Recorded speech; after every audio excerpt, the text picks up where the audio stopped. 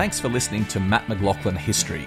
Become a subscriber to receive exclusive bonus episodes, ad-free listening, early access to all episodes, and special member-only events. Click on the link in the show notes or visit patreon.com/mmhistory.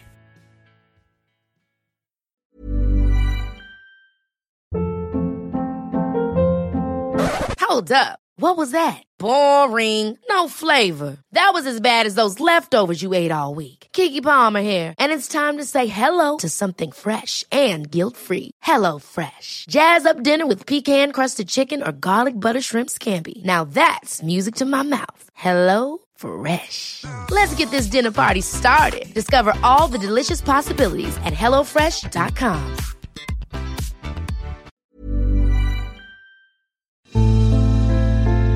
A Living History production.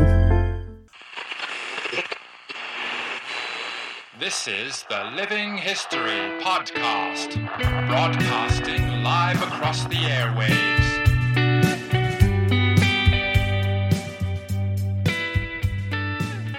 Hello, I'm battlefield historian Matt McLaughlin, and thank you for joining me for another walk through history.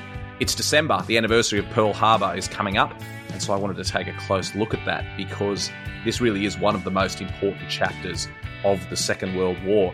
The Japanese attack on the American base at Pearl Harbor in Hawaii plunged not just America, but the entire world into the Pacific War and led to years of bloodshed in those famous Pacific battlefields. But like so many chapters of the Second World War, there's a lot of misconceptions about Pearl Harbor, the motivations, how it unfolded, and the results of that attack. So that's what we're going to look at today. We're going to myth bust Pearl Harbor. And to join us to do that is historian and author Richard B. Frank, and he joins us from the US. Richard, thank you very much for joining us. It's a pleasure to speak with you again. It's always a pleasure to talk with you. Now, I wanted to kick off. We're talking about Pearl Harbor. We're addressing some questions about Pearl Harbor, taking a new look at the attack. After more than 80 years, the first thing I wanted to ask is there anything new we can learn about the attack on Pearl Harbor? Let me give you a little background. Interestingly, although I spent literally decades with the whole Asia-Pacific War, one topic I'd sort of tiptoed around was Pearl Harbor, because it had become, certainly in the U.S., this fever swamp of good and sturdy historians I knew went down to that swamp and came down with fevers and lost the plot, as it were. And so when I finally had to deal with this extensively in the book I wrote, Tower of Skulls, it was published in March of 2020, I sort of took a whole fresh look at this as to how to approach it.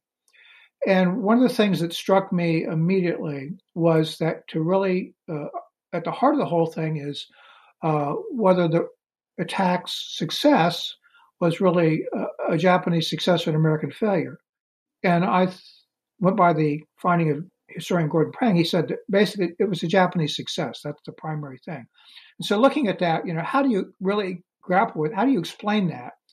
And to my mind, there are two fundamental aspects about this, which are either not understood at all or really dimly understood. The Japanese did two things. One was they achieved surprise, and the second was they achieved deception. But when you look at these, they both are in multiple layers. Surprise was, as we now talk about the levels of war, it was at strategic, operational, and tactical level, not just one thing. And the most important was really the strategic level, and that was where Admiral Isoroku Yamamoto came in, the commander-in-chief of the Combined Fleet, which was, of course, the main element of the Imperial Navy. And he was a very astute, very smart individual. And he had been opposed to going to war with the U.S. In fact, they moved him out of Tokyo, where he had an administrative position to the Combined Fleet to keep him from being assassinated because of his opposition. But when the order came down that Japan was going to war and he was going to have to manage the fleet, he looked at the situation and he believed two things. First of all, that the Imperial Navy's long-standing plan for a short war would never work. It had never worked in a war game, And secondly, he thought because of the enormous industrial disparity between the U.S. and Japan had no hope in a long war. So he looked around and he perceived that absolutely the only American vulnerability he could strike at was potentially the American will to continue the war.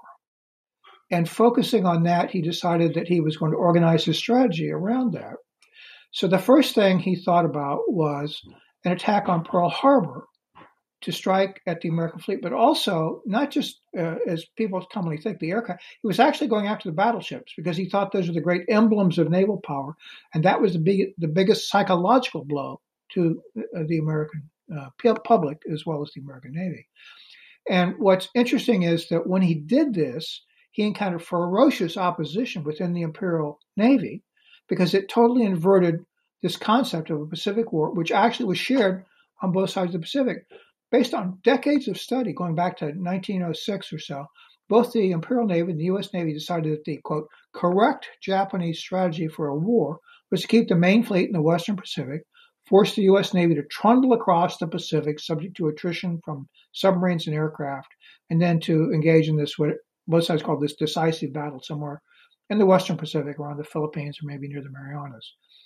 And what Yamamoto was doing was he was totally inverting this whole concept. And further, he had several other steps, but that's the most important thing, because what he was doing was he was on both sides of the Pacific. He was inverting the total strategic concept of how the war should be fought. So that's number one.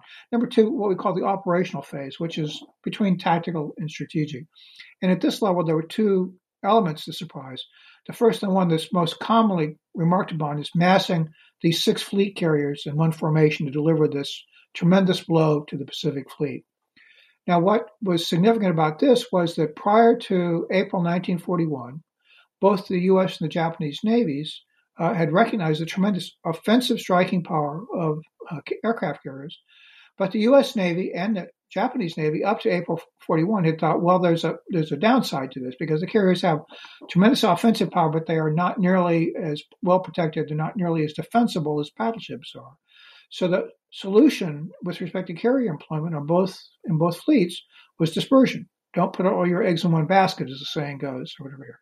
And that's what both navies did. And in April 1941, the Japanese, primarily based on their experience in China about massing air power, decided to put what would prove to be their 6 main fleet carriers in one formation. And of course, this did give them a degree of offensive power that was unmatched in the world. But they made no measure to increase their defensive power.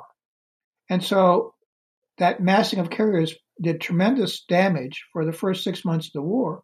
But then off this island called Midway, about 6 months later, having all your fleet carriers in one formation produced disaster in 5 minutes.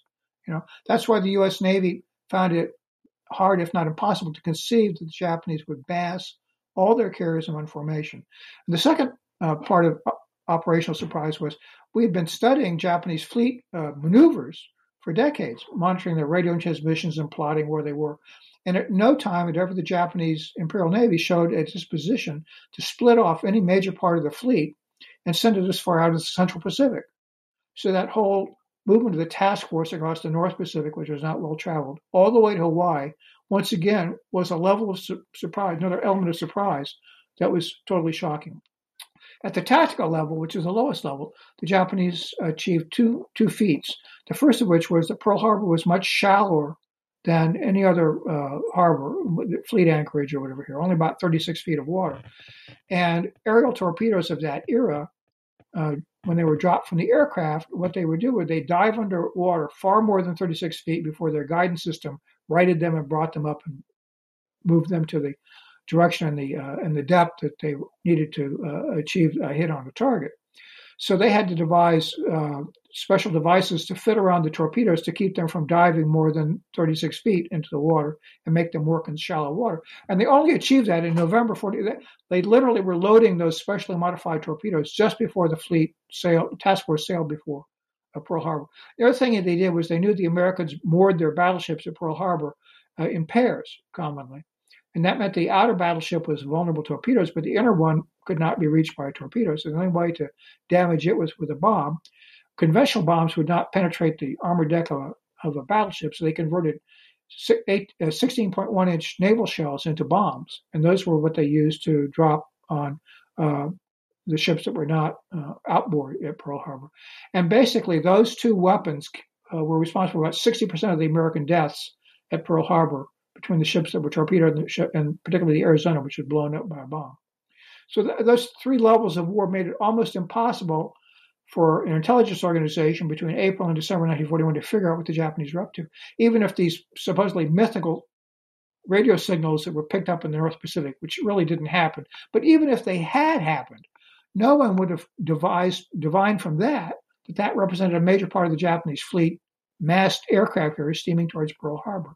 Now, deception, they also did two levels. The first of which, they wanted to conceal where the carriers were. So they imposed absolute radio silence. And the Japanese sources are absolutely adamant about that there was no transmission from the Pearl Harbor Strike Force on the way over. They received messages, of course. They could always receive, but they transmitted nothing. So they concealed where the carriers were. But what they also did was they provided a plausible explanation for where they weren't. And they did this very cleverly. In those days, radio transmissions were done by radio men with a hand manipulation of a telegraph key, what radio operators called a fist. And experienced radio operators could identify the fist of other radio operators. So the Japanese took their standard radio operators on their main carriers, left them ashore conducting dummy traffic to generate the image that the carriers were still sitting in Japanese home waters. And that proved, we picked that up and we were interpreting that as signs that the carriers were still in home waters.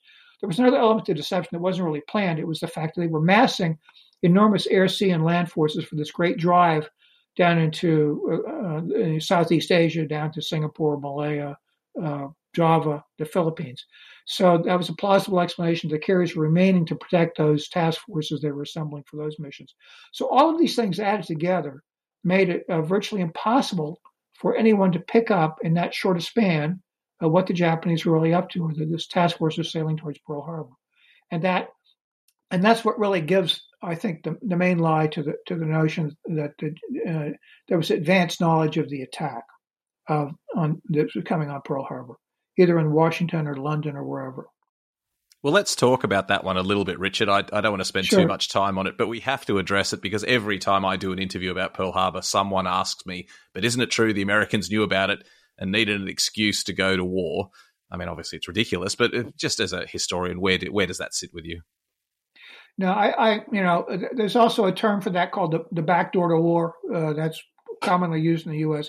And it's basically the notion that President Roosevelt set up the Japanese to attack the Pacific Fleet at Pearl Harbor in order to get the U.S. into the war, not only against Japan, but also against Germany. Now, one of the most basic problems with that was that even if the Japanese attacked Pearl Harbor, did that automatically mean the U.S. was going to go into war against Germany, which was no one doubts that Roosevelt was very anxious to get the U.S. into the war against Germany because he regarded Germany as the existential threat to the U.S. and democracy and the whole world order. The idea that somehow we knew for sure the Germans were going to join the war if the Japanese attacked, well, the only thing we had one intercepted diplomatic message reporting by the Japanese foreign minister saying that, Hitler was saying that if Japan attacked the U.S., Germany would enter the war.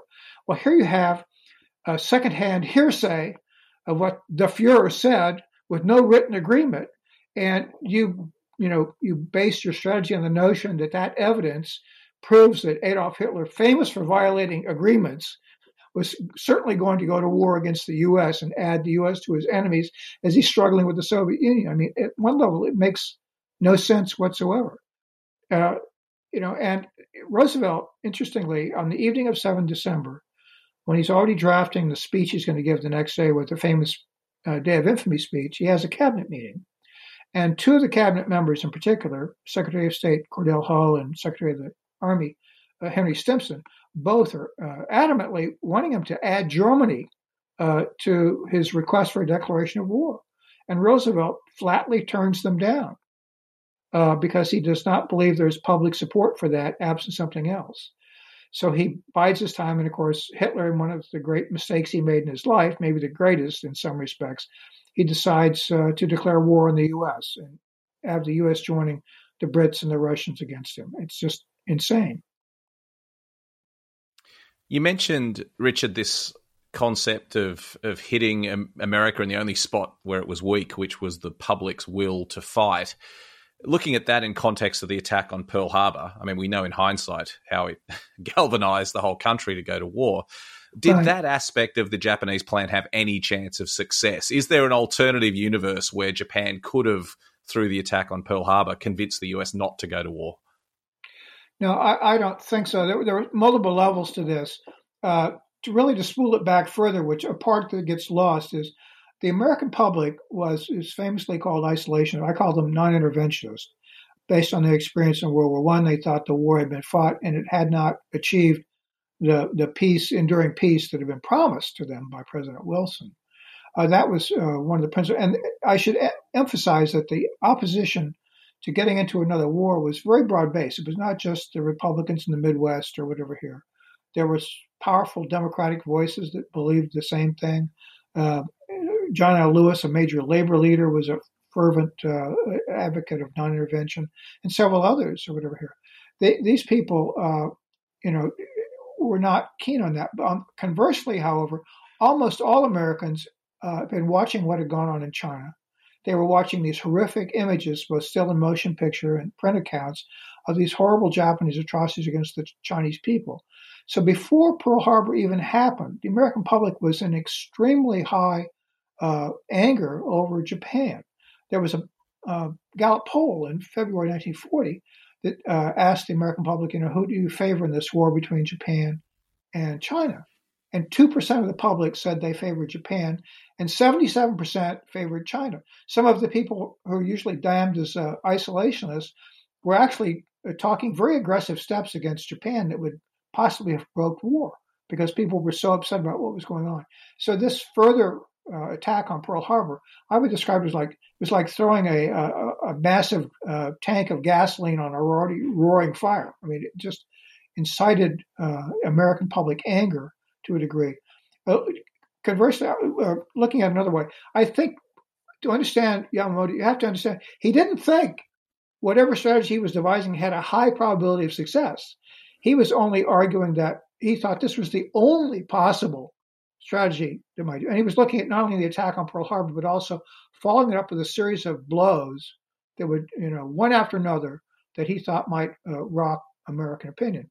And the final blow, by the way, that he was planning, his masterstroke along this strategy was the Battle of Midway was to seize sea supremacy, but to follow it up, he intended to have Japan stage an invasion of the Hawaiian Islands, seize the Hawaiian Islands. He then have about over 400,000 American citizens to hold this effectively bargaining chips to try to negotiate around that. I mean, that's how far he went with his strategy. And of course, the failure at Midway then negated the attack on Pearl Harbor. But prior to that, he got the Imperial Army aboard, training 2 divisions to attack Hawaii after Midway. I mean, this was very serious strategy that Yamamoto was pursuing.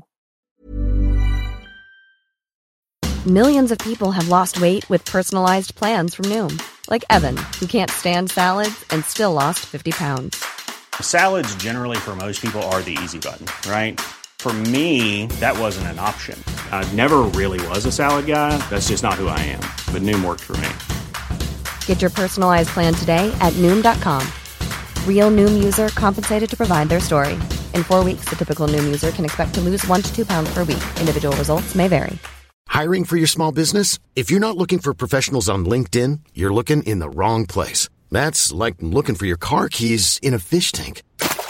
LinkedIn helps you hire professionals you can't find anywhere else, even those who aren't actively searching for a new job but might be open to the perfect role. In a given month, over 70% of LinkedIn users don't even visit other leading job sites. So start looking in the right place. With LinkedIn, you can hire professionals like a professional. Post your free job on linkedin.com/achieve today. Several years ago, I was at a conference here in Australia and I heard you speak about the Pacific War, and there was a question and answer session, and someone stood up and said, Richard, in your opinion, at what point did Japan lose the Second World War?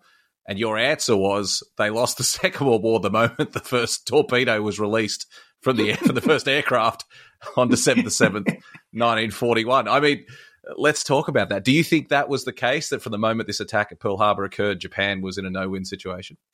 I think in the with the advantage of the perspective we have now, that's how I felt it. I would say, however, that one of the problems we have as World War II historians was, if you really look at the record of the anti-Axis forces from October 1935, when Italy seizes Ethiopia, and you went all the way into the summer of 1942, the Axis forces, particularly Germany and, of course, Japan, in that big run after December 41, are victorious on almost all occasions, frequently humiliating defeats, both military or diplomatic, to the Allied powers. It's just reeling. One of the things I've always thought was very insightful was Richard Overy's How the Allies Won. And he has a passage, and he says, in the spring of 1942, if you were in the West, the US or the UK, or Australia for that matter, and you knew only what was being reported in the media over here, you'd have had a very difficult time projecting how that war would have ended up to that point. And one further thing I found recently, actually, I've been reading the New York Times day by day through the war. It's a very interesting perspective. You see it coming at you both nationally and internationally. And the New York Times actually was sort of the template for a large part of American media coverage during the war. And what I found that really shocked me, we've known for a long time that Churchill had to face 2 votes of no confidence in Parliament in 1942. The first essentially over Singapore, and the second came up after the surrender at Tobruk, whatever here, in June, July 1942. What I didn't realize was that on the 25th of June 1942, the New York Times, in its lead editorial, essentially called for President Roosevelt to turn over direction of the war to a uniformed officer or group of officers to basically direct the war. Like, Mr. Roosevelt, this is too much. You've got too much to manage. Let the military and the Navy run the war. You step aside. And then on the day the American forces landed on Guadalcanal, the 7th of August, which was before news of that reached the U.S., the New York Times carried a story that a Gallup poll had just shown that 64% of the American people said that Roosevelt and Churchill should not be making military decisions. I mean, that's how low people were feeling at that time about the direction of the war. So, people were really, feeling and making their displeasure known about how the war was going. Do you think, as historians, we've been coloured by the last half of the Second World War? Obviously, once it turned in the direction of the Allies, and the results seemed inevitable. But just to expand on that point that you were making there, do you think that when we look back on the Second World War now, we're affected by how successful we ended up being, and we tend to overlook those early days of the war? That's exactly right. Now, what I sometimes say is that it's extremely difficult looking back decades later over the charred rubble of Berlin and Tokyo and believing how perilous the situation seemed to be through the summer of 1942. And when the Stalingrad campaign started, even though the Soviets had held out in December 41, at first the Germans were once again back on the road. They were doing the same things they'd done in 1941, crushing these Russian armies, so not taking as many prisoners, and driving all the way to Stalingrad. For quite a while it looked like Stalingrad was going to fall. So the situation was, very dim. One of the other remarkable things about the war, Churchill famously in one of his volumes of his history talked about 1942 as the hinge of fate. Well, if you really break it down, there's this incredible run of only 16 days. On the 3rd of November, the British finally secure a complete victory at El Alamein. On the 8th of November, the British and the Americans land Torch on North Africa. On the 14th and 15th of November, the U.S. Navy finally, in the last phase of this naval battle at Guadalcanal, secures what proves to be the decisive battle at Guadalcanal. And on the 19th of December, the Soviets launched their Stalingrad counteroffensive.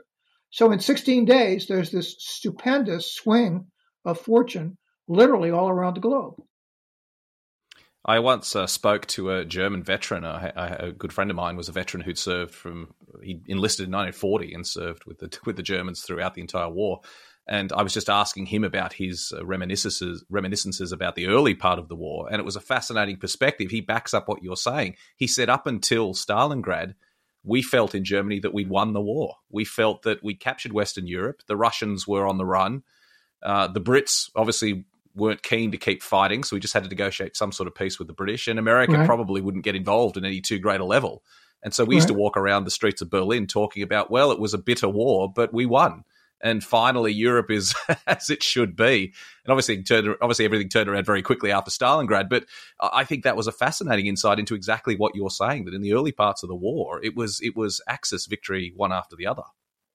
Yeah, and really, one of the things you have to keep in mind, it frequently appears the Japanese military and political leadership was very dysfunctional to begin with, as I get into in my book. But more than that, if you simply try to look at things the way they were seeing it, I mean, after Germany achieved that stunning victory in Western Europe in 1940, Germany looked like the new military colossus that would be triumphant no matter what the odds were. And from the Japanese perspective, they sort of signed up on the winning team, by becoming part of the Axis pact. And in 1942, in 1941, I mean, they expected the Germans to knock the Soviets out of the war, and then they expected them to turn and knock the British out of the war, at which point they thought the U.S. would be deterred from entering the war. Well, into 1942, they thought, well, there's still a chance that this is how it's all going to come out. So the Japanese were not, if you only understood what people understood at that time, they were not totally irrational in their belief that, we've signed up we're on the winning team, And then what your German veteran was saying was, very much the sort of attitude about the Japanese leadership is that, we're going to win, and the Germans are going to carry the heaviest load. Before this interview, we were talking about various aspects of Pearl Harbor that we wanted to reassess from a historic point of view. And one that I thought was fascinating that you brought up was, well, you touched on it there when you were talking about, was Pearl Harbor a Japanese success or an American failure? And it certainly seems, from looking back through the pages of history, that there was a real the blame for Pearl Harbor seemed to land squarely on the commanders in Hawaii. Do you think that's a fair assessment of where things went wrong for the Americans? No, it's but you really have to be very careful about going through the attitudes in Washington at that time. They were made a decision in mid-1941, July, to strongly reinforce the Philippines with both ground forces and air force, particularly air forces, and with the idea that this would enhance deterrence. And so they rushed aircraft out there. In fact, the best aircraft out there in the Pacific, they put all the B-17s that were high quality, 35 of those, and the best fighters. There was the standard fighter at that time was a P-40. The latest model was the E model, and that was what they were putting out in the Philippines. Hawaii had the B and C models, which were earlier models for their air forces.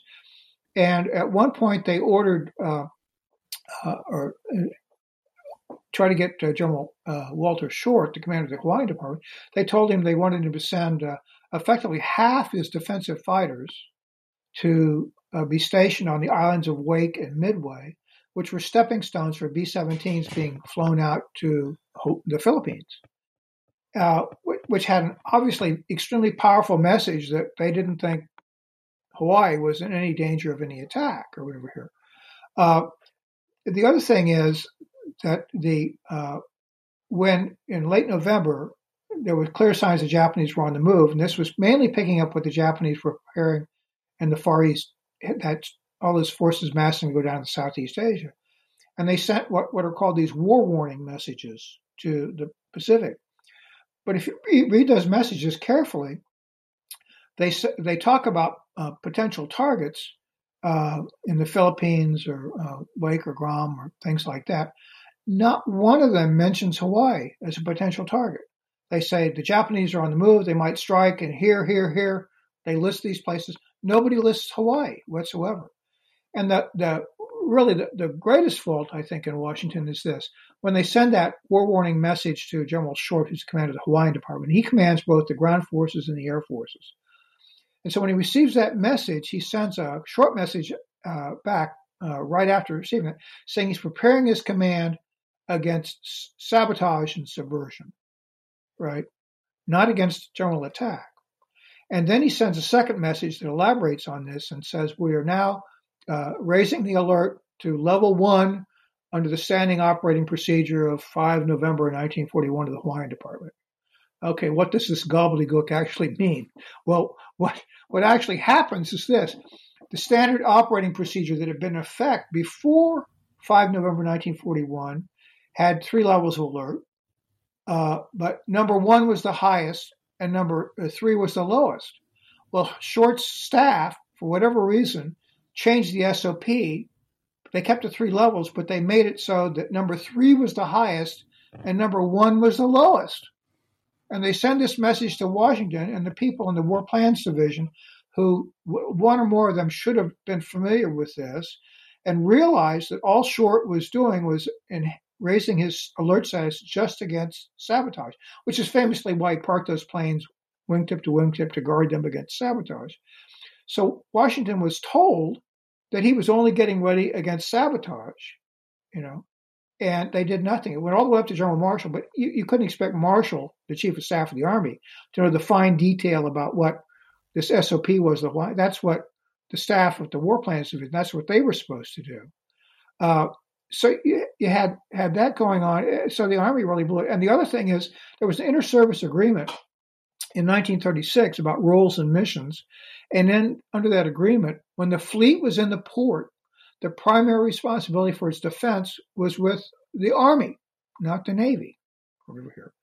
So by rights, we talk about, shouldn't have General MacArthur have been relieved for getting his planes caught on the ground in the Philippines, blah, blah, blah. Well, if you understand that the Army bore principal responsibility for protecting the fleet and the Army totally blew it, not only should Short have gone, but what about Chief of Staff of the Army, who basically took no measure to correct the erroneous belief of Short that, being alert against sabotage was enough.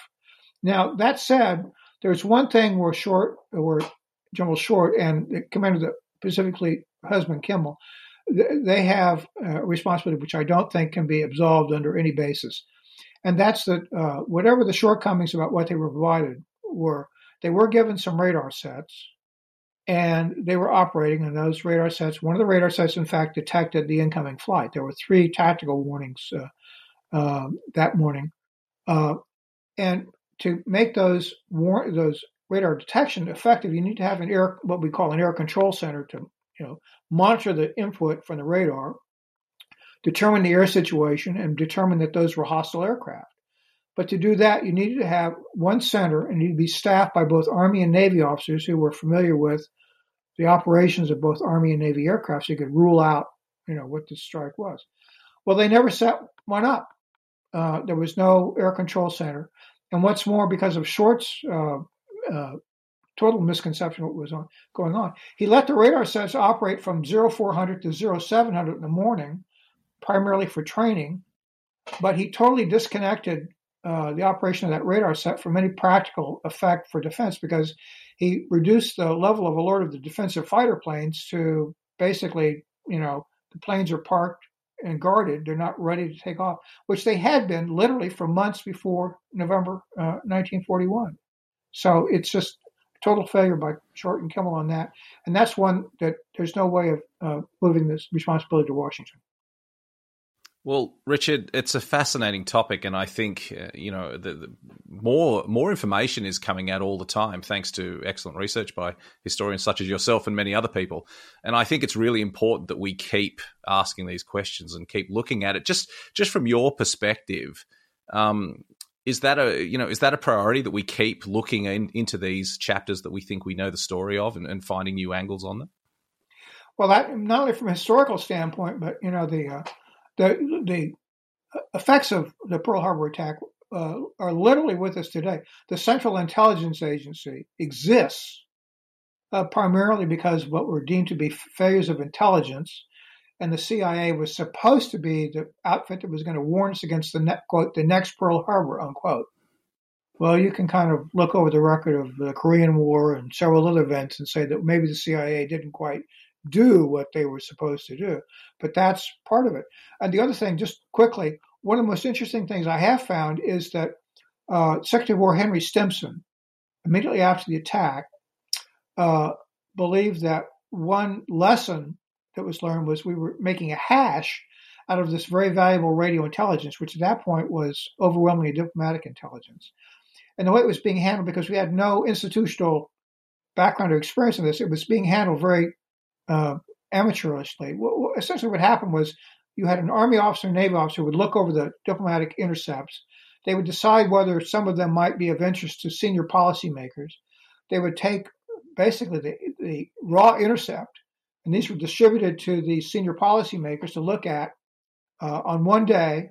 And then they had the next day, the courier would come in, would take back the messages from the day before and give them the new set of messages. So every policymaker was effectively acting as his own intelligence officer. He was supposed to keep in his head what was going on, because you couldn't keep any notes on this because of the security level. And that's why Stimson decided to go to this system, which now is effectively, it's what we're with now. We have what we call the President's Daily Brief, which actually goes to more than he and some other things. Very similar. They're like newsletters that try to put intelligence into some sort of context so you can put it together with whatever information you have. And that's another direct result of the Pearl Harbor attack. Well, Richard, thank you very much for joining us on the anniversary of Pearl Harbor to discuss these new interpretations. It's wonderful work you're doing. Your book, Tower of Skulls, I'm in the middle of it at the moment. It's a fantastic read. Like all your previous books, it really is something special. So I encourage everyone to go out and read that. And just thank you so much for your time. We're looking forward to having you back on the show again. I'd be pleased to be here. And thank you, Matt, once again. Thanks for listening. Don't forget to subscribe and leave a review for the podcast, and visit livinghistorytv.com for more great history content. Ever catch yourself eating the same flavorless dinner 3 days in a row? Dreaming of something better? Well, HelloFresh is your guilt-free dream come true, baby. It's me, Keke Palmer. Let's wake up those taste buds with hot, juicy pecan-crusted chicken or garlic butter shrimp scampi. Hello Fresh. Stop dreaming of all the delicious possibilities and dig in at HelloFresh.com. Let's get this dinner party started.